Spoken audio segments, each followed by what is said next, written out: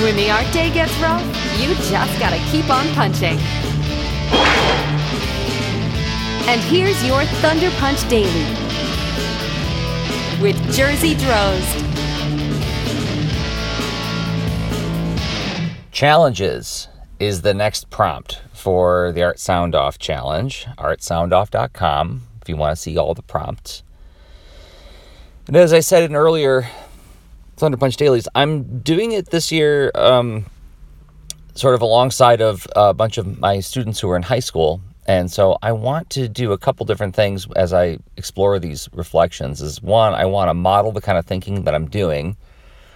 So doing a little bit of meta discussion as I unpack these ideas. But I also want to try to think about my perspective as best as I remember it from when I was their age, when I was 16, 17 years old. And what was my relationship with the word challenges? And I have a lot of sympathy for how hard leveling up feels at that age. I remember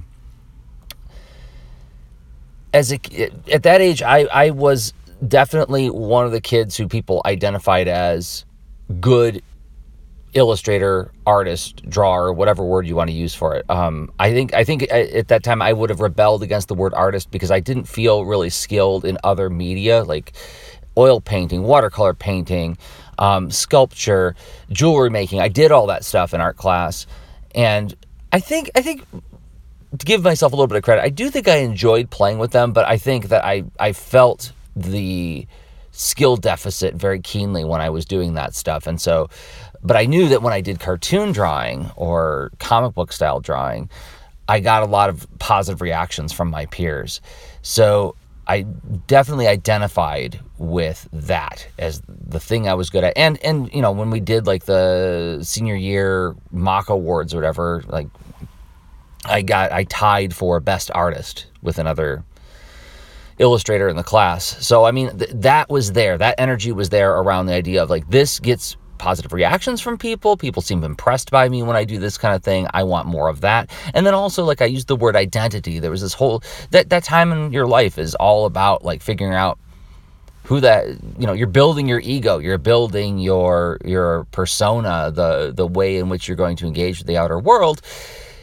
And so identification is a really energized part of that exploration. Like what identities are you going to, you know, align with? Now, in terms of social identity, I felt like I was a very, pardon the expression, but like a fluid human being. I mean, I didn't have a group that I said, I'm, you know, an athlete. I only hang out with the athletes. I mean, that clickiness stuff was there at the school I went to. But I socially, I moved through a lot of different groups. I was friends with like the Burnouts. I was friends with the Jocks. I was friends with the band kids and the theater kids and the art kids and the D&D kids.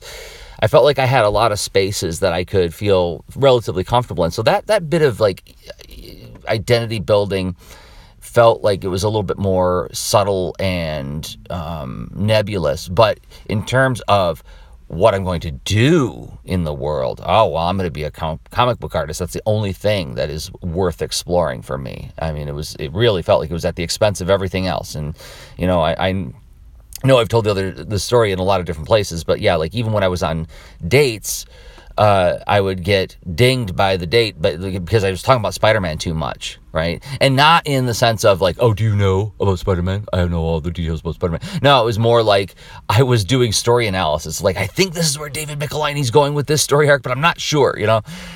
So it was nerdy, but in a way where I was really identifying with the practitioner side of things.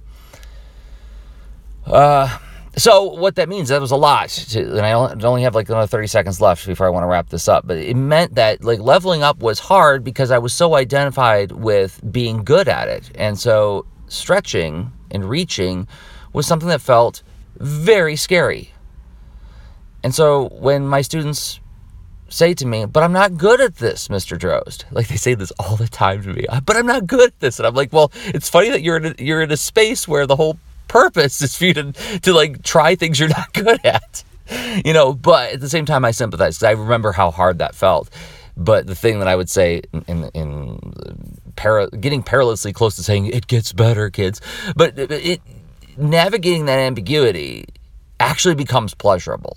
Like as an old man now, as somebody in my 40s looking 50 in the face, it actually, when I get into that space where I'm like, I don't know what I'm doing here, like it does have like a different kind of electrical charge where I say like, I know, isn't this weird? Isn't this fun? We're in the weird space where things are going to open up for us.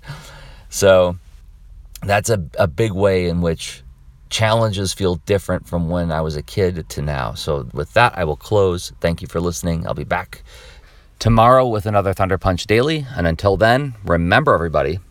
Today we learned about the value of trying, even when the odds are against you. Sometimes when people around us aren't playing by the rules or the job seems too big, it's easy to become discouraged.